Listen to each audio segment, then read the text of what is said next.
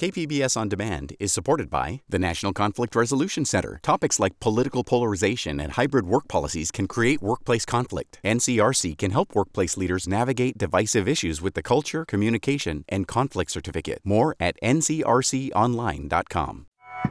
Many San Diego County businesses can reopen indoors with restrictions. This is basically another attempt to open things up, this time more gradually, and let's hope it works. I'm Mark Sauer with Allison St. John. This is KPBS Midday Edition.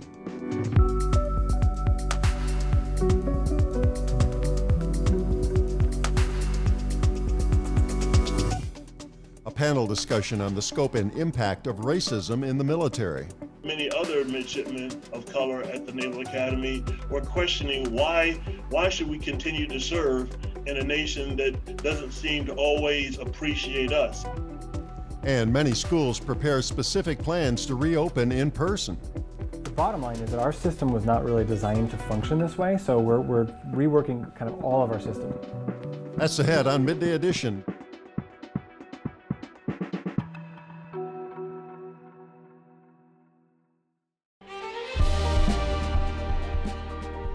Hi, I'm Bill Hohen. And I'm Ted Hohen.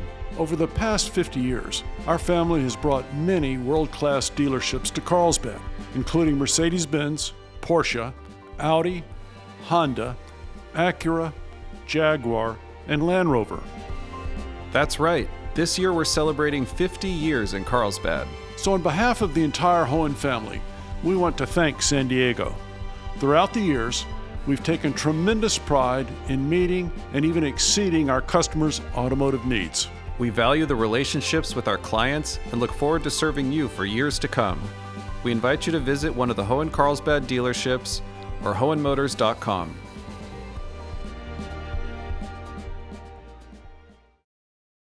The announcement on the state's COVID-19 website was surprising and good news for many San Diego County business owners. Restaurants, gyms, hair salons, places of worship, malls, and movie theaters can reopen indoors with restrictions. That's because the spread of coronavirus has slowed here compared with most California counties. Joining me to discuss the new reopening plan is Dr. Mark Sawyer, infectious disease expert at Rady's Children's Hospital and professor of clinical pediatrics at UC San Diego. Dr. Sawyer, welcome to the program. It's great to join you. Well, the state has rolled out a new system replacing the state's COVID-19 watch list with a 4-tiered, color-coded approach with purple for widespread restrictions and yellow for minimal restrictions. Here's Governor Gavin Newsom. We don't put up green because we don't believe that there is a green light. It just says go back to the way things were or back to the pre-pandemic mindset. And San Diego County is in the red or second worst tier, meaning viral activity here remains, quote, substantial. Still, most businesses in the county can reopen with restrictions. Dr. Sawyer, what do you make of this approach?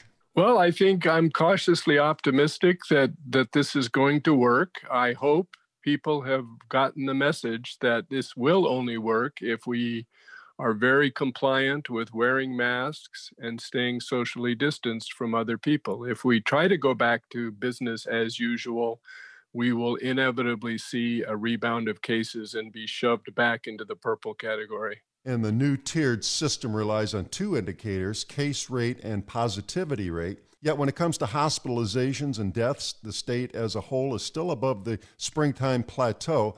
So you wonder if it makes sense to move forward with reopening even as hospitalizations and deaths remain this high. Yeah, I mean, there's so many metrics you can look at, and there's probably no single right answer to when to reopen and how to reopen. This strikes me as a very reasonable approach. As you may be pointing out, these businesses that are reopening with a very reduced number of clients or customers, which should help with the social distancing. But we'll find out. This is basically another attempt to open things up, this time more gradually, and let's hope it works. Well, right. And unfortunately, around Memorial Day, we had a similar open up, and it didn't work last time. Are you confident that the public has learned its lesson, as we say, and maybe will be a little more diligent as individuals? I'm cautiously optimistic about this. We've had another few months since then. People have seen what happens not only in the United States, but around the world if you get too relaxed. On the other hand, they've seen what happens in other countries when they do it well and people are compliant with wearing masks and distancing. Many countries are pretty much back to business, and we're hoping that this is going to help us get there. Now, San Diego County Public Health Officer Dr. Wilma Wooten can decide to make the new state requirements more restrictive than what we've heard out of Sacramento at the end of last week. And Supervisor Nathan Fletcher, he believes the county should take a more cautious approach. He's concerned because we had that early summer holiday, Memorial Day, and then we saw a surge in June after that. Now we were coming up on Labor Day. Do you think the state might have just held off until after this holiday? Well, I don't know if there's ever a great time to take this step. I think, again, particularly over the holiday, people need to keep in mind that the two secret ingredients here are wearing a mask and distancing from other people. So if you're having a Labor Day picnic, you need to be very careful about that and how many people you involve. So if we get too relaxed about social distancing, we're going to be back where we were at Memorial Day. And of course, as we're talking, messaging is critical here and what the public is thinking and doing. President Trump retweeted a distorted message from a far-right website over the weekend saying the real death toll from COVID-19 is just 9,000 nationally, not the CDC's official 183,000. Because most dying from the virus had underlying conditions. How does muddled messaging from the president or other leaders impact what the public health officials are trying to get across on the county level? Well, I think it's crucial. I think it's crucial that we all have the same message. And I think the evidence, the scientific evidence is very clear that masks work. It's very clear that this is a serious disease. It's very clear who is at risk for this disease. And in order to protect those people, we all need to pitch in and do the right thing, which is to wear masks and stay away from other people as much as possible. Now, in just a few weeks, the weather's going to turn cooler, especially in many other parts of the country. That means a lot of people going back indoors. Are we looking at a double whammy? Because that also means flu season's coming up. I wonder, as a layperson, I wonder, is there a concern about the flu and the COVID virus still here, or because of what we're doing with masking and distancing and washing hands, et cetera, might that hold down the flu this year because it's a virus after all as well? Yeah, that's a great question. Back to your first comment about people going indoors. The other thing that's very clear from the scientific evidence is that outdoors is a much better environment, a much safer environment. So we're somewhat fortunate here in San Diego. We can continue to do a lot of things outdoors, even things that we normally would do indoors, even into the winter. And I would encourage people to think about that and do that as much as possible. Any indoor environment is going to be at increased risk because there's decreased air circulation, and that's the environment in which the virus spreads easily. Now, we're all concerned about influenza, which will inevitably hit San Diego somewhere between November and February, as it does every year. And, particularly if it's a severe flu season, we are going to again be in a situation where we have to worry about healthcare resources. Do we have enough hospital beds and ventilators to take care of everybody? I'm hopeful that this will motivate people to get their influenza vaccine. Those vaccines are already starting to become available in the community. So now is the time to go out and get a flu shot. And that will decrease your chance of getting influenza and also help with the overall burden in the community. I am a little bit optimistic that social distancing and masks are going to impact or reduce the rate of influenza as well. We saw that back in the spring. We were still having influenza in San Diego, and when we went into lockdown, the cases dramatically decreased. So hopefully it won't be a severe flu season because people are wearing masks and staying distanced. Last question I want to ask you was about schools. In the county, they're expected to get a green light to reopen tomorrow. What will you be paying attention to as the region continues to move forward with reopening, especially with schools? Well, that's just one other element of this reopening process. The schools I know have been very careful in planning how to do this as safely as possible. But we're not really going to know whether that has a big impact on the rates of SARS-CoV-2 or not until it happens. So same messages in schools: wear masks, stay socially distanced. Obviously, don't send your children to school if they're sick. And keep them protected at home as well by following the same measures. I've been speaking with Dr. Mark Sawyer, infectious disease expert at Rady's Children's Hospital. Thanks very much for joining us. It was great to join you. Thanks.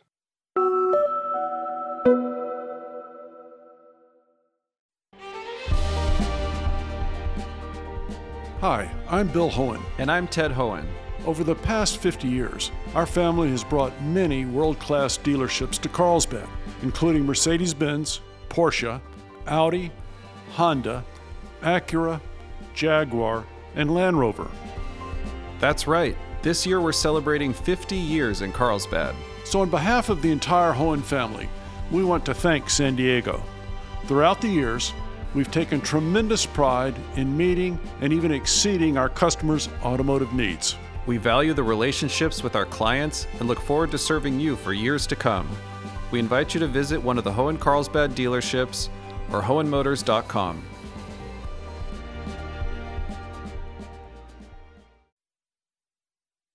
You're listening to KPBS Midday Edition. I'm Allison St. John along with Mark Sauer. Parents and teachers are getting ready to resume in-person classes. County officials say with a COVID-19 case rate below state targets, all schools can reopen starting tomorrow. Many have already started the year online with distance learning. KPBS reporter Matt Hoffman takes us inside 2 East County schools to show us what classes will look like during the pandemic. If they arrive healthy, they're going to remain healthy throughout the day, and we're going to send them home healthy at the end of the day. Blossom Valley Elementary Principal Kirk Hoban says they've proven they can take care of kids safely, hosting a summer daycare program where no coronavirus cases were reported among staff or students. At all grade levels from K through 5th grade, I had an amazing group of teachers who volunteered to come in and be the ones to try this out. And we were able to safely bring kids back. Blossom Valley in El Cajon is part of the Cajon Valley Union School District and plans to welcome back kids after Labor Day weekend. Inside of classrooms, desks are spaced apart and each have clear plastic dividers sitting on top of the tables. Hoban says they've learned a lot from summer daycare. The daily arrival and departure of kids, I think, was one of the greatest challenges because normally you're not having to pay attention to things like social distancing and do kids have masks. Blossom Valley will keep individual classes isolated from each other. That way kids can still go out for activities like recess. I think the biggest eye-opener, we know schools are a social place and we know how important that is, but I don't think we realize how important and how critical that social element is, both for kids and the families. All of this in an effort to make the return to the classroom feel as normal as possible while protecting kids and families from the virus. The majority of our school district wants to go back to school. Cajon Valley trustee Jim Miller says to make in-person instruction possible, all students and staff will be required to wear face coverings. The district with more than 15,000 students has been doing classes virtually for about a week now. It's been going pretty good. There's been some technical difficulties, but overall it's been going pretty good. Are there going to be hiccups? Absolutely. There's hiccups every day in every profession, whether there's a pandemic or not, right? The question then becomes is how do you overcome those? Just a few miles away in Lakeside at Lakeview Elementary, preparations are also underway to welcome students back to campus. The bottom line is that our system was not really designed to function this way, so we're reworking kind of all of our systems. Lakeside Union School District Superintendent Andy Johnson says they're doing things a little differently. They're committing to at least 4 weeks of distance learning. Classes started online last week, and like Cajon Valley, officials are giving parents the option to return to in-person learning near the end of September. We felt it was really important to give parents a choice. So those parents who want to stay in distance learning all year long have that option. To make in-person classes a reality again for its more than 5,000 kids, students and staff in all grade levels will be required to wear face coverings, and students will be encouraged to wash their hands every hour to hour and a half. Restrooms will be cleaned hourly and classrooms nightly. So our maintenance and operations team actually designed and then built these hand washing stations. The district is hoping outdoor sinks will promote frequent hand washing. Schools have also been asked to limit high-touch areas. Water fountains are turned off, and all the kids will have a bottle filling station. All the schools have a bottle filling station where the kids can get their water. Classrooms here don't feature those plastic dividers that Cajon Valley is using.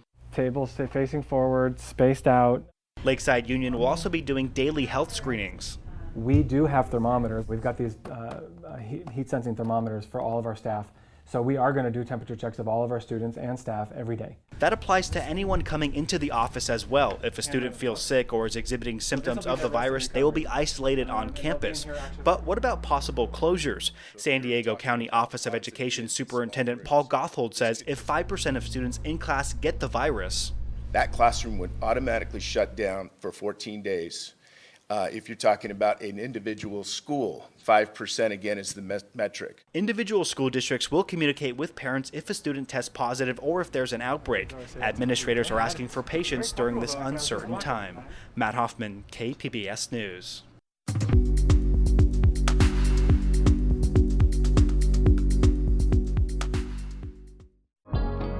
KPBS On Demand is supported by Bill Howe Plumbing, Heating and Air, Restoration and Flood Services.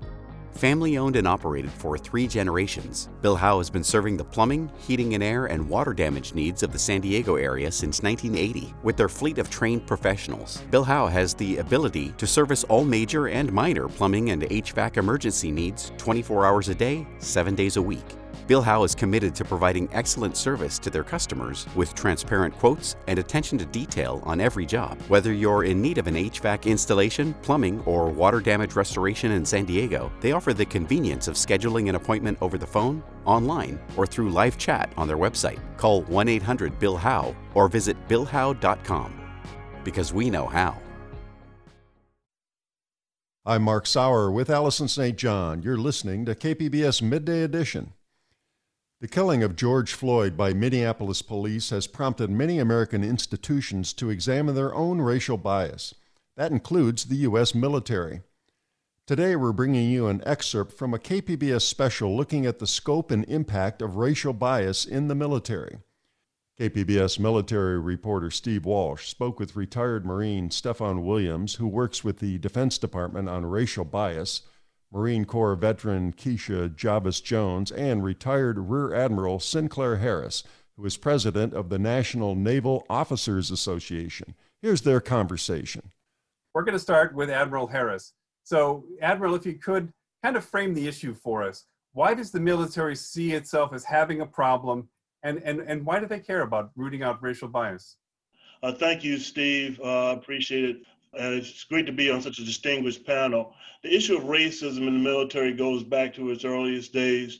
It has come and gone in terms of its level of importance to the leadership in the United States military, and certain events such as, for this time, the George Floyd murder caused many to again reassess how they're valued in our military. In fact, I was just talking earlier today to a young midshipman at the Naval Academy who, along with many other midshipmen of color at the Naval Academy, were questioning why should we continue to serve in a nation that doesn't seem to always appreciate us? And I had to give them some encouragement about why. But this is a challenge that continues. We're a part of America. We're a microcosm of America. And America's got institutional racism in it. And we come from that same group of human beings. And why is it important? It's important because in a time, and it's not just about doing nice things for Black people. In a time when we have so many complexities to the warfighting environment, it is a strategic imperative that we get the best out of all of our men and women, regardless of race, regardless of creed, regardless of gender, regardless of orientation. We get the best out of all of them, because the more diverse and inclusive an organization is, every study will show that it is more innovative, more creative, more resilient, and better able to take a holistic view of the challenges that we have coming. So it's a strategic imperative, and I believe that the service chiefs and Secretary of Defense understand that. But by the same token, the Navy has looked at racial bias since, well, at least the 1970s, when the head of the Navy, Admiral Zumwalt, made inclusion a real issue and instituted a whole series of reforms. But we're still looking at it today. So, I mean, now there are efforts at the Department of Defense, each of the services. How are these efforts going to be any different from what we've seen in the past? Steve, great and tough question. We have to understand that progress is never a straight, smooth line. You may take 2 steps forward and 1 step back. That is just a matter of, it's a matter of fact. So you mentioned Admiral Zumwalt, and the picture behind me is of Admiral Sam Gravely, who is the first African-American in the Navy's history to make flag, and that was during Admiral Zumwalt's era. He was the only one for a while. Frank Peterson was the only one for the Marine Corps for a while. Today we have about 5 or 6 African American flags. When I was still in uniform, we had up to 16, including a female 4-star, Michelle Howard, a male 4-star, Cecil Haney, and of course before them was J. Paul Reason. So the numbers have gone up and down, which is not right. But what it shows you, though, is that there has been progress, but progress is not sustained without the institution investing in the recruiting, the retention, and the career development of all the members of the force. We have a picture up on the screen right now. This is, I think this is 2018. This is the top leadership at the Pentagon with President Trump. It looks incredibly white. And I'm not, this is not a ding on President Trump. It didn't look much different, but in the Obama or the Bush years either. So, I mean, one of the issues here is you do not have very many officers, top officers in any of the service branches. Why is that? So, and as you can see here, you've got General Brooks, Vince Brooks. He was there, now he's retired, and his relief is General Brown, 1. That is not satisfactory. I don't see any women in this picture. And women have taken a continually more and more important role in our military. It goes back again to the 3 things that I know we talked earlier, the 3 things that everybody needs to succeed, whether you're talking about the military or civilian or any other part of life. Everybody needs mentoring, everybody needs coaching, everybody needs advocacy, and those are 3 different things. So mentoring, I think most everybody understands a decent definition of what a mentor is. It can come from 360 degrees, people above you, below you, beside you, on any number of topics. Coaching, what do coaches do? They get players ready for the field. They get people prepared to take on the tough jobs in order for them to take those key roles. And then the third one, and this is the more difficult one, is advocacy. And in the selection boards that we have in the military, as you go up in rank, those selection boards get tougher and tougher and tougher, no matter what service you're in.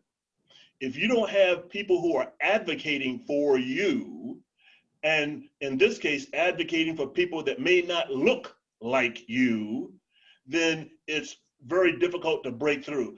I know probably 3/4 of the gentlemen in this picture. They are fine men.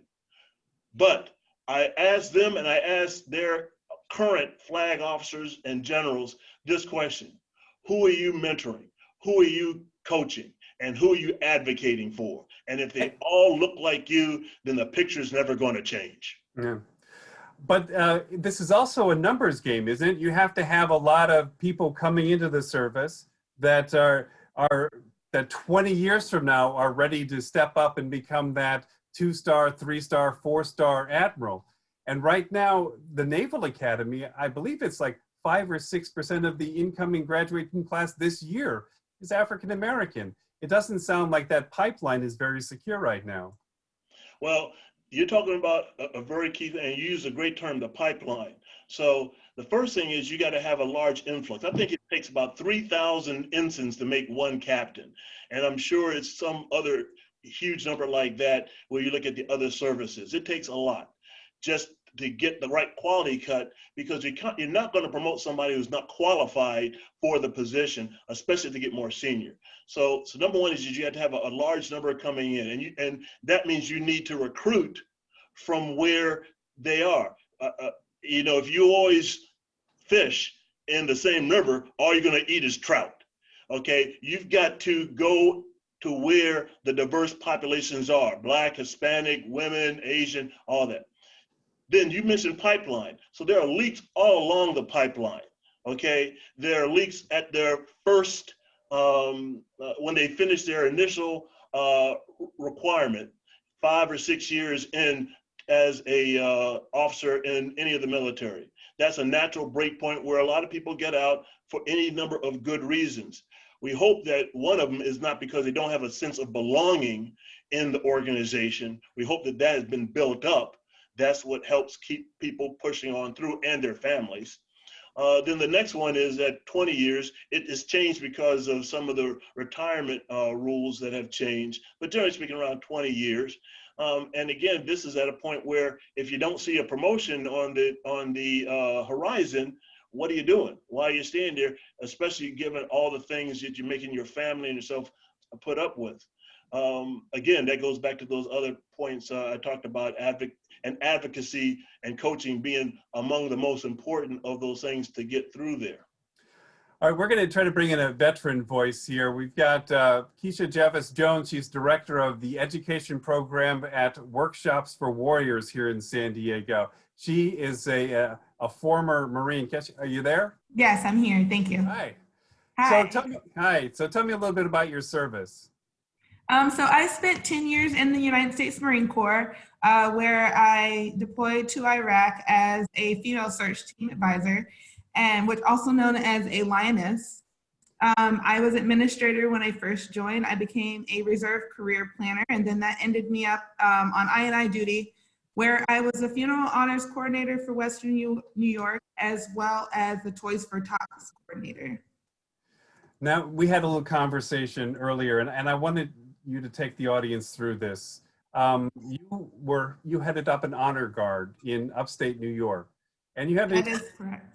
That really kind of highlighted how difficult it can be when people are not comfortable with you and your position. Tell us about it.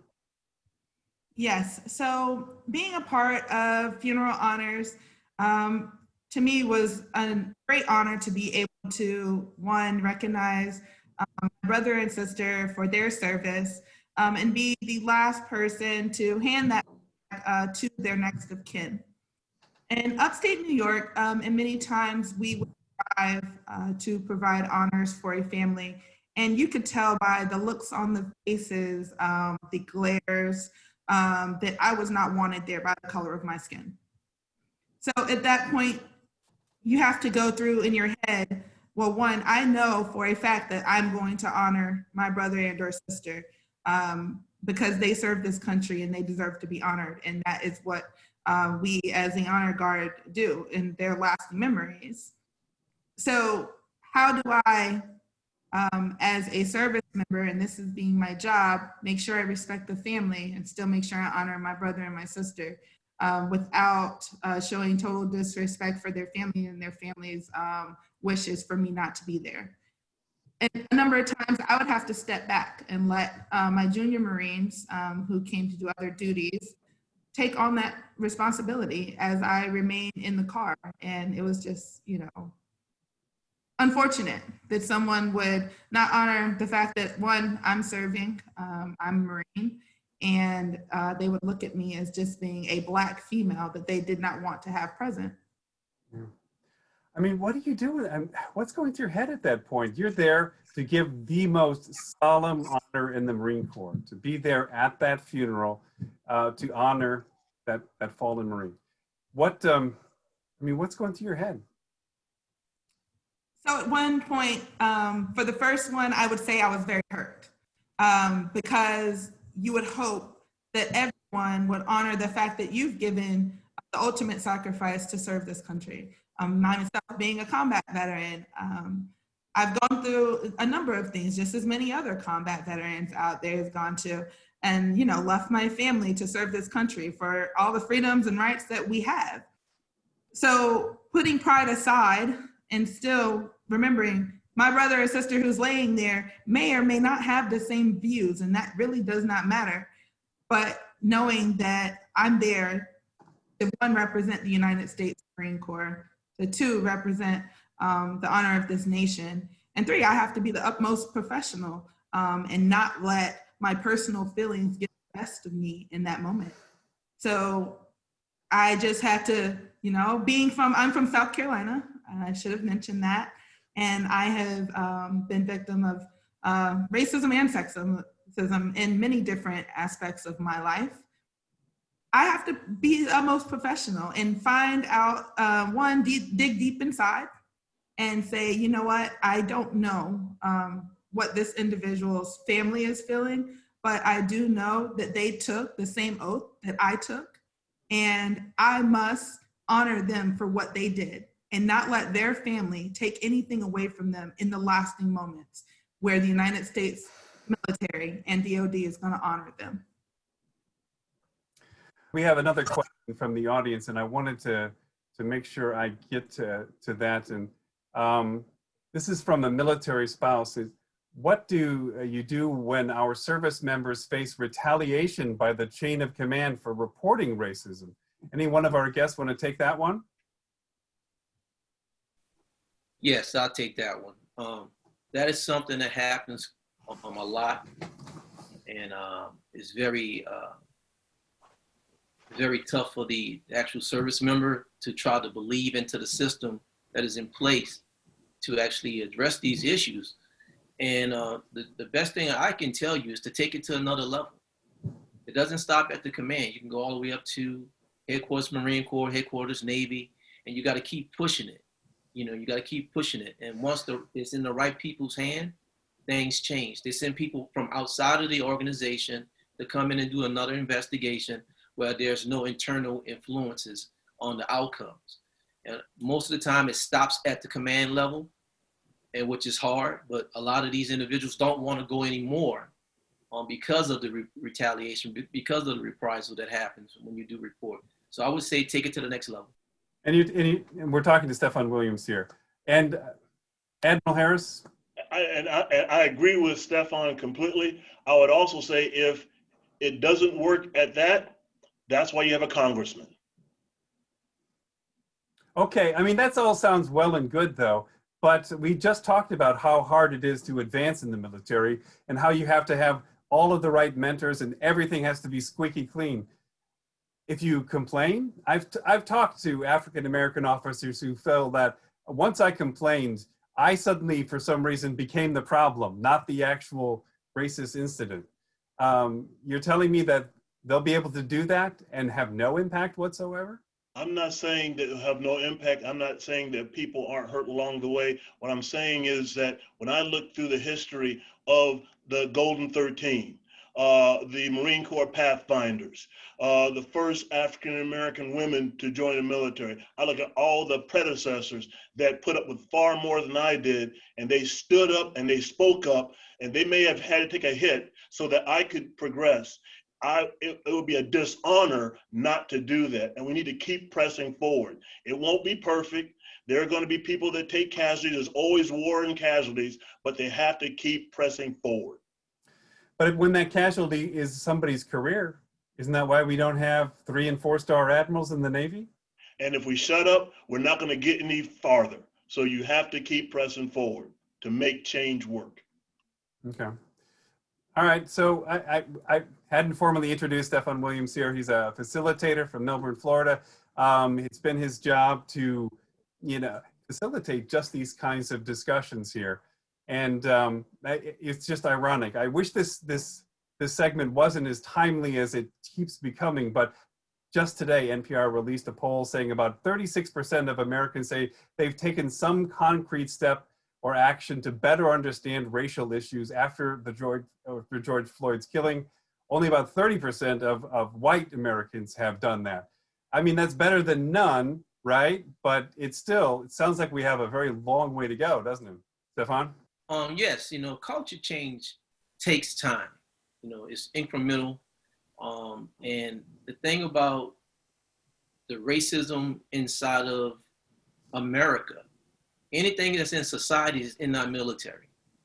The only thing that's different, we are more closely related to each other, and we under this one umbrella, Marine, Navy, soldier, whatever it may be, that kind of keeps us intact. However, those racial ideologies still permeate throughout the culture of the Marine Corps, the Navy, all services. So it's going to take some time. It's definitely going to take some time for us to make that turn, but we can't forget, if you go back 60 years, where are we? Something that's been going on for hundreds of years, policies that were written, laws that were put in place. Those things are things that we are still trying to get over. So it takes time to change a culture. It takes time to change a behavior that has been deeply rooted in our country's soil, in our country's military, in our country's law enforcement, in our country's businesses. It doesn't stop there. So what I would tell you is basically we got to keep moving forward. We got to keep having these conversations. One thing in the military I would tell you that we can no longer do anymore. As a military member, as a Marine, I'm well trained. That means if somebody busts through my door, instantly I'm going to react without thinking because I'm trained to react to a stimulus. However, we need to educate. We can't do check in the box training all the time and think that, hey, we got the roster, we're good to go. No, we must educate now. We must educate. And one of my mentors, my biggest mentor, who I'm still in contact with today, is Jane Elliott. And when I came across her Brown Eyes, Blue Eyes experiment, and I highly encourage anyone that's watching this, go and watch that on YouTube. 14 minutes will change your life. Race is a social construct. It's about power differentials. It's not about biological differences. It's about power. And when you understand, it doesn't matter what color you are, it depends on who writes the laws, who controls the laws of the land, who has the resources that will determine who has more and who has less. All right, well, you're the educator here. So, and going along with these efforts at the Department of Defense and at the Navy, they've talked about having these deck plate conversations. Yeah. Rank and file Marines, rank and file sailors, soldiers, they need to discuss these issues with one another and talk about their biases with one another. All right, so give us the rules. How do you go about doing that and so you can have a productive conversation? Now, are you talking about at the higher organizational level or just at the lower level? What you do with your facilitation, right there, person to person. The CNO is asking people to do that kind of a conversation. How do you do it in such a way? Well, it has to be set up properly. The first thing that needs to happen, the head must get in front of this. The head must get in front and say, hey, this is something important that we need to address. And it cannot be a canned speech. They need to reveal who they are and what their beliefs are so that people can say, okay, you know what? I can identify with you as saying, hey, we know these things are in our society. I have some biases myself. However, at this point, at this time, we must all open up to have this dialogue. Now, so the head must get up front. That means the leadership must get up front. Second, the environment must be safe. You got to create a safe environment, a psychologically safe environment, meaning that if I have a viewpoint that's different from yours, whoever's mediating that conversation should be able to keep everybody in a neutral state. So if Sinclair says something like, hey, I disagree with you, Stefan, about that, and I allow him to speak, the facilitator would set rules up, say, hey, don't say I disagree. Say, you know what, Stefan, I have a different perspective than you have. Allow me to share. Because the thing we got to keep down the defenses. So if a person feels that it's comfortable enough for them to speak on what they believe, now we can have an open dialogue as long as it's mediated properly. Everybody can't talk about this. You can't push them in an auditorium. You can't push them in a classroom without someone who's professionally trained to help mediate that very volatile conversation. So you got to put the leadership up first. 2, you got to set some type of norm to create a safeguard for everybody in the room so they want to share. They might have a different perspective. Teach them how to share, because everybody doesn't know how to communicate in the Marine Corps and just in the military. You know, we mostly, hey. I've heard that about the Marine Corps. Yeah. Yeah. Shut up and get it done. You know, shut up and get it done. You know, grow thick skin. You know, and that's kind of how we culture to talk about things. However, with this conversation, I need to be open to hearing a different perspective off the bat. And I think we've talked about this. Yes. What you can't do is come in and try to have a debate. Yeah, no debating. No debate. So you want to be able to be open and communicate with one another and be there mostly to learn, right? And to actually hear. Yes. You got to come in with a open mind, and you can't come in to debate somebody else's experience. Just because it didn't happen to you doesn't mean it doesn't happen. You know, and I've seen it happen many times. Someone, well, I never experienced that. That doesn't mean it didn't happen. So you have to be open to something different.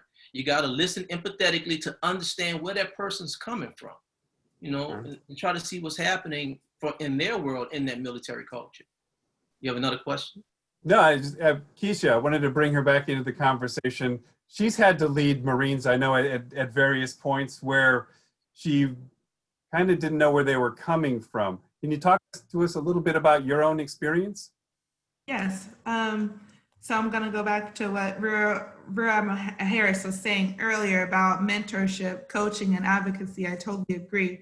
One of the things that I will say in the Marine Corps we're really good with is once a Marine, always a Marine, right? The other thing is we start off with a family. Now, I will say that when I first joined the Marine Corps, as early as boot camp, there were many people that had never actually had a conversation with the African-American woman. They've never seen my hair texture. They wanted to touch my hair. But instead of shutting those individuals off, you have to be open to the conversation. Let them ask the questions. Let that be a part of the education that they're missing because of where they're from. I was also faced with individuals that came from a very racist homes. And I think it's really about opening up and letting them hear the honest view, respecting where they come from without being overbearing. And then also speaking to other individuals that you see them already engaging with about what you see in them and how they can help you. So that was a lot of what I did when I had those situations. Did you ever run into subordinates where it's like, these people do not like me? Can you tell? I mean, is it overt? Oh, you can tell. Be in you giving an order or direction and they just blatantly ignoring you to the Snickers behind your back, whatever that may be. You can tell. And really the way to address it is usually not head on because they already have such a bias against you from either their upbringing or where the social norm of where they have come from. And so you have to penetrate that very differently. And usually it's with education and understanding and starting those hard conversations. Where I came from, I'm from South Carolina. So I was one of the only African-American girls in the classroom up until I was in middle school. There was no African-American males either. Racial slurs started in elementary school. So I knew what that looked like prior to joining the service. And I know even young how I dealt with it. And a lot of it was being open, knowing that they learned that somewhere else it's not right, having the hard conversations to help them learn to respect you, your leadership role, and your understanding and respect of where they came from. Stefan, are there some people that you just don't try to address? Like, are there some people that are just not ready for it? And I mean, if there's a situation where you're a leader, you're going to have to address it on some level. But actually trying to get in there and really change people's understanding, there's some people that they're really not ready to hear. Yes, there are many people who aren't ready to hear. You know, to try to change a person's belief system, it's like pulling teeth. You know, they're going to hold on what they believe in. You know, and you got to think about this. Racism is taught. You've been indoctrinated over and over from whoever brought you up and what we see in society. and you start to see those stereotypical behaviors of the people that you've been told that, hey, they are savages, they are thieves, whatever it may be, you cannot even see the person for who they are because you're looking through your lenses that have already been pre-made for you by your caregivers, whoever that may be. So some people, you got to know when, hey, I'm not even going to push the button to go there. You don't waste your time, you don't waste your energy.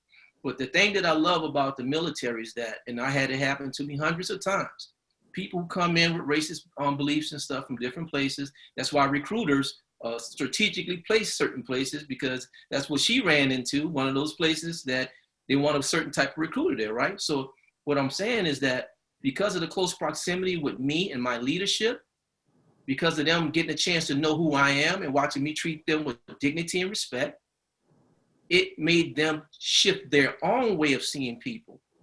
It made them believe that, I think what I was told was a lie because you're not like what I thought you were, what was in my mind. So the close proximity in the military, that helps a lot of people get over the racism thing. General Stewart of second MLG, Second Marine Logistics Groups at Camp Lejeune, where I was doing before the COVID thing happened, he got up front and told a very personal story to all his colonels and sergeants majors. And it opened everybody up. That's why I'm saying the head has to get in front of the body first before we move. And then people felt safe enough to say, you know what, I was raised to be a racist, and I'm a sergeant major. And yes, I still have some of that stuff in my mind. However, I try not to act upon it.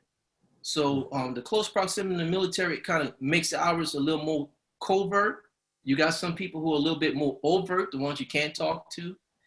However, the exposure, like she was saying, we got to be exposed to things that are different from us. And we got to be open and learn what those things are, and not to stretch it out because I know our time is tight. But one of the things that I always done, as a Marine leader, as a facilitator of equal opportunity in the military, I say I go back to the Marine Corps leadership principles. Know yourself and seek self-improvement. Set the example.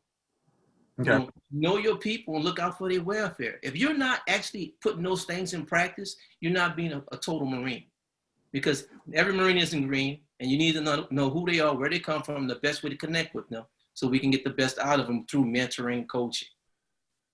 That was retired Marine Stefan Williams. You also heard from retired Marine Keisha Javis-Jones and retired Rear Admiral Sinclair Harris, president of the National Naval Officers Association. They were speaking with KPBS military reporter Steve Walsh. Their discussion was made possible by the American Homefront Project. On Thursday, a second panel discussion will look at how the military copes with white supremacy. Information about how to join that conversation is on our website, kpbs.org.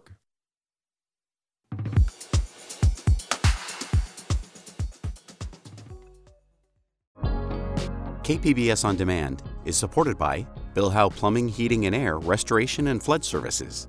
Family owned and operated for 3 generations, Bill Howe has been serving the plumbing, heating and air, and water damage needs of the San Diego area since 1980. With their fleet of trained professionals, Bill Howe has the ability to service all major and minor plumbing and HVAC emergency needs 24 hours a day, 7 days a week.